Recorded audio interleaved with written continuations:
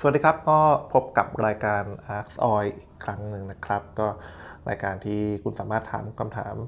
ทุกเรื่องนะครับที่เกี่ยวข้องกับการทำธุรกิจนะครับโดยเฉพาะ Tech Startup ได้นะครับโดยสามารถถามได้ที่ facebook.com/askoilshow นะครับก็เมสเซจเข้ามานะครับสำหรับวันนี้นะครับก็จะเป็นเรื่องสั้นๆไม่สั้นหรอกนะครับจริงๆก็เป็นเรื่องที่หลายๆคนคงสงสัยนะครับคือผมอาจจะย้อนถอยกลับไปถ้ายังจำได้ครั้งที่แล้วผมเคยบอกว่าหลังจากที่ทำรายการดาร์กซอยมาเนี่ยก็มีเพื่อนๆนะครับถามหลายคนเลยนะว่าจะทำไอ้นู่นดีไหมทำนี่ดีไหมหรือว่าอยากจะให้ช่วยแนะนำตั้งแต่เริ่มต้นทำธุรกิจเลยอะไรยังไงอย่างนี้นะครับก็ก่อนที่จะก้าวไปเยอะนะครับไม่ใช่ก่อนที่ก้าวไปเยอะก่อนที่จะไปลึกกว่านี้นะครับก็ปัญหาที่เพื่อนๆผมหลายๆคนเนี่ยมาปรึกษาแล้วเนี่ยแล้วจริงๆก็ยังคิดไม่ค่อยตกเท่าไหร่เนี่ยส่วนใหญ่จะเป็นเรื่องว่าตัวเองทำอาชีพการงานที่ค่อนข้างโอเคอยู่แล้วมั่นคงอยู่แล้วนะครับแต่ว่าอาจจะด้วยความเบื่อหรืออะไรก็แล้วแต่เพราะว่าทำมานานนะครับก็อยากจะมีธุรกิจของตัวเองนะครับเพื่อที่จะได้สร้างรายได้ให้มากขึ้นกว่าที่เป็นอยู่นะครับก็เลยคิดว่าจะทำอะไรดีนู่นนี่นั่นอะไรก็ว่าไปนะครับทีนี้เนี่ยหลังจากที่คุยกันไปสักพักเนี่ยแทบแทบทุกคนเลยนะครับที่เคยทำงานประจำมาก่อนแต่ว่ายังไม่เคยทำธุรกิจของตัวเองนะครับจะติดปัญหาคล้ายๆกันคืออาจจะมีไอเดียอาจจะมีเงินนะฮะทุนอาจจะเคยลองทำบ้างอะไรบ้างนะครับแต่สุดท้ายแล้วก็จะมาติดอยู่ที่อย่างเดียวคือยังไม่แน่ใจว่าการที่ตัวเองต้องออกไปเป็นผู้ประกอบการเองเป็นเจ้าของธุรกิจเองเปิดบริษัทเองนะครับจะโอเคไหมนะครับเพราะอะไรเพราะว่าตัวเองก็มีภาระอยู่นะครับภาระทางครอบครัวภาระทางบ้านหรืออะไรก็แล้วแต่ที่จำเป็นต้องใช้เงินจำเป็นต้องมีรายได้ที่มั่นคงประมาณหนึ่งนะครับซึ่งการที่จะต้องออกจากงานประจำที่ทำอยู่เนี่ยไปเป็นเจ้าของธุรกิจเนี่ยเท่ากับว่าจะต้องสูญเสียรายได้ฝั่งหนึ่งไปโดยที่อีกฝั่งหนึ่งยังไม่แน่ใจว่าจะได้ผลที่ดีหรือเปล่าอย่างที่คิดไว้หรือเปล่านะครับแทบทุกคนเลยที่คุยมานะฮะลองผมก็เลยลองนึกดูนะครับมันคล้ายๆกับหนังสือที่เคยอ่านมาเล่มหนึ่งนะครับหลายๆท่านผมเชื่อว่าละ60-70เนี่ยต้องเคยอ่านหนังสือเล่มนี้แหละเพราะว่าเป็นหนังสือที่ดังมากในสมัยหนึ่งนะครับชื่อหนังสือเรื่องพ่อรวยสอนลูกนะครับ Rich Dad Poor Dad นะครับเล่มแรกนะฮะเล่มแรกนะครับเล่มแรกที่หรือเล่ม2ไม่แน่ใจเล่ม2นะครับที่เขาบอกว่าเล่มแรกก็จะพูดถึงการหารายได้แบบ passive income active income ต่างกันยังไงอะไรเป็นรายได้อะไรเป็นรายจ่ายอะไรก็ว่าไปจนมาถึงเล่มที่2ครับถ้าท่านนึกดีจะเป็นเรื่องเงิน4ด้านนะครับเขาจะมีเขาจะแบ่งว่าคนเนี่ยจะมีคนที่ทำงานเพื่อให้ได้รายได้เนี่ยอยู่4ประเภทนะครับก็จะเขียนเป็นเส้น2เส้นตัดกันนะครับเส้นตั้งและเส้นนอนตัดกันตรงกลางนะครับแล้วก็จะแบ่งเป็นบนซ้ายบนขวาล่างซ้ายล่างขวานะครับเป็น4ประเภทนะครับหรือ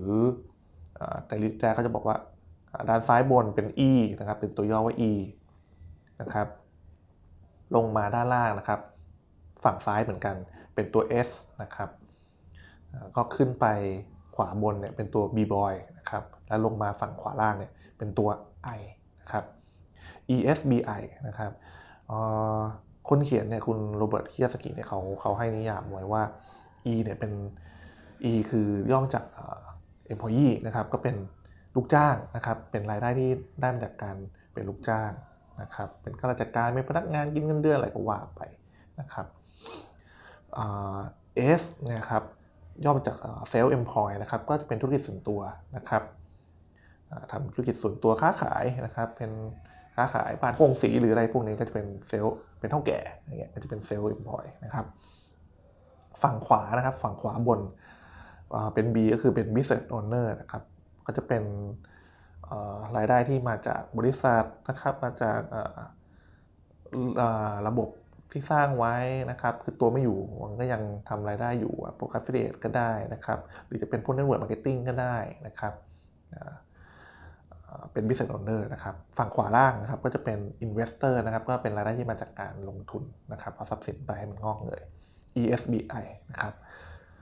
ทีนี้เนี่ยส่วนใหญ่ที่เพื่อนที่ผมคุยมาเนี่ยเขาก็อยู่เป็นคนประเภทฝั่งซ้ายนั่นแหละนะครับก็คือเป็น E หรือ S นะครับแล้วแต่นะครับส่วนการทำธุรกิจเนี่ยมันจะเป็นการข้ามอีกฝั่งแหละเป็นฝั่งขวาคือ B นะครับซึ่งการที่จะข้ามมาเนี่ยมันค่อนข้างยากเพราะว่า mindset ที่ใช้เนี่ยมันไม่เหมือนกันนะครับแต่ละคนมีรายได้ได้หลายทางนะครับไม่จำเป็นต้องอยู่ฝั่งไหนฝั่งหนึ่งแต่เพียงแต่สิ่งที่ผมจะบอกคือการข้ามจากด้านซ้ายไปด้านขวาเนี่ยมันค่อนข้างยากนะครับเพราะว่านะครับเราคนทางฝั่งซ้ายเนี่ยคนที่มีรายได้ทางฝั่งซ้ายเนี่ยประเภททางฝั่งซ้ายคือทำงานเงินเดือนหรือว่าเป็นเฒ่าแก่เองเนี่ยนะครับคือถ้าเขาหยุดไปเนี่ยป่วยเจ็บป่วยนะครับหรืออะไรไปเนี่ยนะครับรายได้ก็หยุดลงไปด้วยนะครับสิ่งที่คนด้านนี้มีก็คือเขาเรียกว่าโหยหาแล้วกันนะครับคือความมั่นคงในเงินในรายได้ที่เข้ามานะครับฉะนั้นการที่เขาจะข้ามจากจุดที่เขามีรายได้ที่มั่นคงอยู่เนี่ยเช่นสมมติวันนี้ผมมีรายได้ 20,000 บาท 30,000 บาทอะไรก็ว่าไปทุกวันทุกเดือนอยู่แล้วนะครับผมก็สามารถ manage ได้ถูกไหมครับว่าผมจะใช้เงินทำอะไรบ้างผมรู้นี่สิ้นเดือนเดี๋ยวผมก็จะมีเงินเข้ามาแล้วกับการที่ต้องไปเป็นเจ้าของบริษัทเองนะครับมีลูกน้องไปจ้างพนักงานหรือทำอะไรก็แล้วแต่เนี่ยซึ่งนอกจากจะไม่รู้ว่ารายรับจะเป็นยังไงนะครับรายจ่ายจะรู้แน่ๆว่าจ้างคนอะไรยังไงนะครับก็ทำให้กังวลว่าแล้วถ้าเกิดไม่เป็นไปตามที่คิดไม่ได้รายได้ไปตามที่ฝันไว้ชีวิตจะเป็นยังไงชีวิตต้องมีปัญหาแน่นอนนะครับเพราะมันแพลนไม่ได้มันอันแพลนนะครับผมก็จะแนะนำให้เพื่อนนะครับกลับไปนอนคิดดีๆนะครับว่าอยากเป็นเจ้าของบริษัทเองไหมนะครับเพราะว่ามันต้องรับความเสี่ยงที่จะเกิดขึ้นให้ได้นะครับถ้าคุณไม่พร้อมรับความเสี่ยงก็ไม่จำเป็นต้องมาทำบริษัทเองก็ได้อยู่ด้านไหนก็รวยได้นะครับเป็นสุดยอด employee ลูกจ้างเงินเดือนเป็นแสนเป็นล้านก็เยอะแยะนะครับหรือจะเป็นเท่าแก่นะครับทำธุรกิจของตัวเองเล็กๆหรือไม่เล็กก็ได้ก็เป็นเท่าแก่มีโรงงานมีอะไรก็เป็นได้นะครับไม่จำเป็นต้องมาอยู่ข้างขวาแต่เพียงแต่ว่าอาจจะเหนื่อยหน่อยนะครับทีนี้ก็ต้องถามตัวเองว่าตัวเองกล้าเสี่ยงไหมลองเสี่ยงได้แค่ไหนนะครับและการที่จะข้ามไปทำธุรกิจเองเปิดบริษัทเองเนี่ยมีแผนรองรับกับชีวิตแล้วหรือยังนะครับบอกได้เลยว่ามันไม่ใช่เรื่องง่ายนะครับเอาตรงๆก็ไม่ใช่เรื่องง่ายเลยที่มาทำธุรกิจมีบริษัทของตัวเองนะครับโดยเฉพาะคนที่มีอายุพอสมควรนะครับแล้วต้องมีภาระที่บ้านนะครับบอกเลยไม่ง่ายนะครับคุณมีแผนรองรับตรงนั้นหรือยังว่าถ้าทำไปได้แล้วเกิดไม่เป็นไปอย่างที่คิดเนี่ยจะเกิดอะไรขึ้นนะครับต้องทำอะไร1 2 3 4สเต็ปเป็นยังไงนะครับหรือมีเงินสำรองเพียงพอไหมที่จะใช้จ่ายในช่วงที่รายได้ยังไม่มีแต่รายจ่ายนะครับจะกระทบกับครอบครัวไหมนะครับก็ต้องวางแผนพวกนี้นะครับ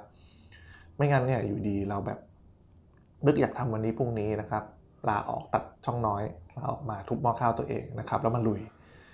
โชคดีก็อาจจะประสบความสำเร็จตามที่ตั้งใจนะครับโชคไม่ดีก็อาจจะใช้เวลานานกว่าที่คิดนะครับเงินทองอาจจะไม่พอนะครับก็ต้องวางแผนไว้นะครับว่าจะทำยังไงนะครับฉะนั้นไม่จำเป็นต้องรีบร้อนครับค่อยๆคิดดีๆว่าคุณพร้อมหรือยังนะครับพร้อมที่จะรับความเสี่ยงไหมพร้อมที่จะลองเสี่ยงดูไหมนะครับพร้อมที่จะ 7ไหมนะครับถ้าผิดพลาดไปไม่เป็นไปตามที่คิดจะทำยังไงนะครับแต่ก็ส่วนใหญ่อีกแหละผมก็จะเชียร์เพื่อนๆผมแทบทุกคนแหละครับที่ดูแล้วไม่ได้เพ้อเจ้อนะครับไม่ได้เพ้อฝันมาเนี่ยนะครับบอกว่าถ้าอยากทำนะครับแล้วมีแผนรองรับกับชีวิตนะครับสามารถอยู่โดยไม่มีรายได้เข้ามาได้6 เดือนปีหนึ่งโดยยังไม่เดือดร้อนมากมายนะครับผมก็จะแนะนำให้ไปลองทำดูนะครับเพราะไม่งั้นน่ะมันก็จะติดอยู่ในใจตลอดนะครับว่าแหมรู้งี้ทำดีไปดีกว่านะครับฉันอยากลองทำเนี่ยคือมันไม่จบอะฮะลองเลยนะครับทำได้เลยนะครับเจ๊งก็จะได้รู้กันไปว่าที่คิดมาอย่าคิดไม่ดีนะครับเพราะพลาดไปยังไงเนี่ยผมเชื่อว่าคุณก็กลับไปทำงานแบบเดิมได้นะครับด้วยประสบการณ์ที่คุณมีที่คุณผ่านมานะครับแต่โอเคบางคนอาจจะแย้งว่ากลับไปแล้วเขาอาจจะอายุเยอะแล้วอาจจะรับยากหน่อยนะครับเงินเดือนอาจจะไม่ได้เท่าเดิมก็คืออันนี้ก็คืออยู่ในความเสี่ยงนะครับก็ต้องmanageก็ต้องวางแผนกันไว้นะครับก็ลองคิดดูนะครับก่อนที่จะมาทำนะครับพร้อมแล้วหรือยัง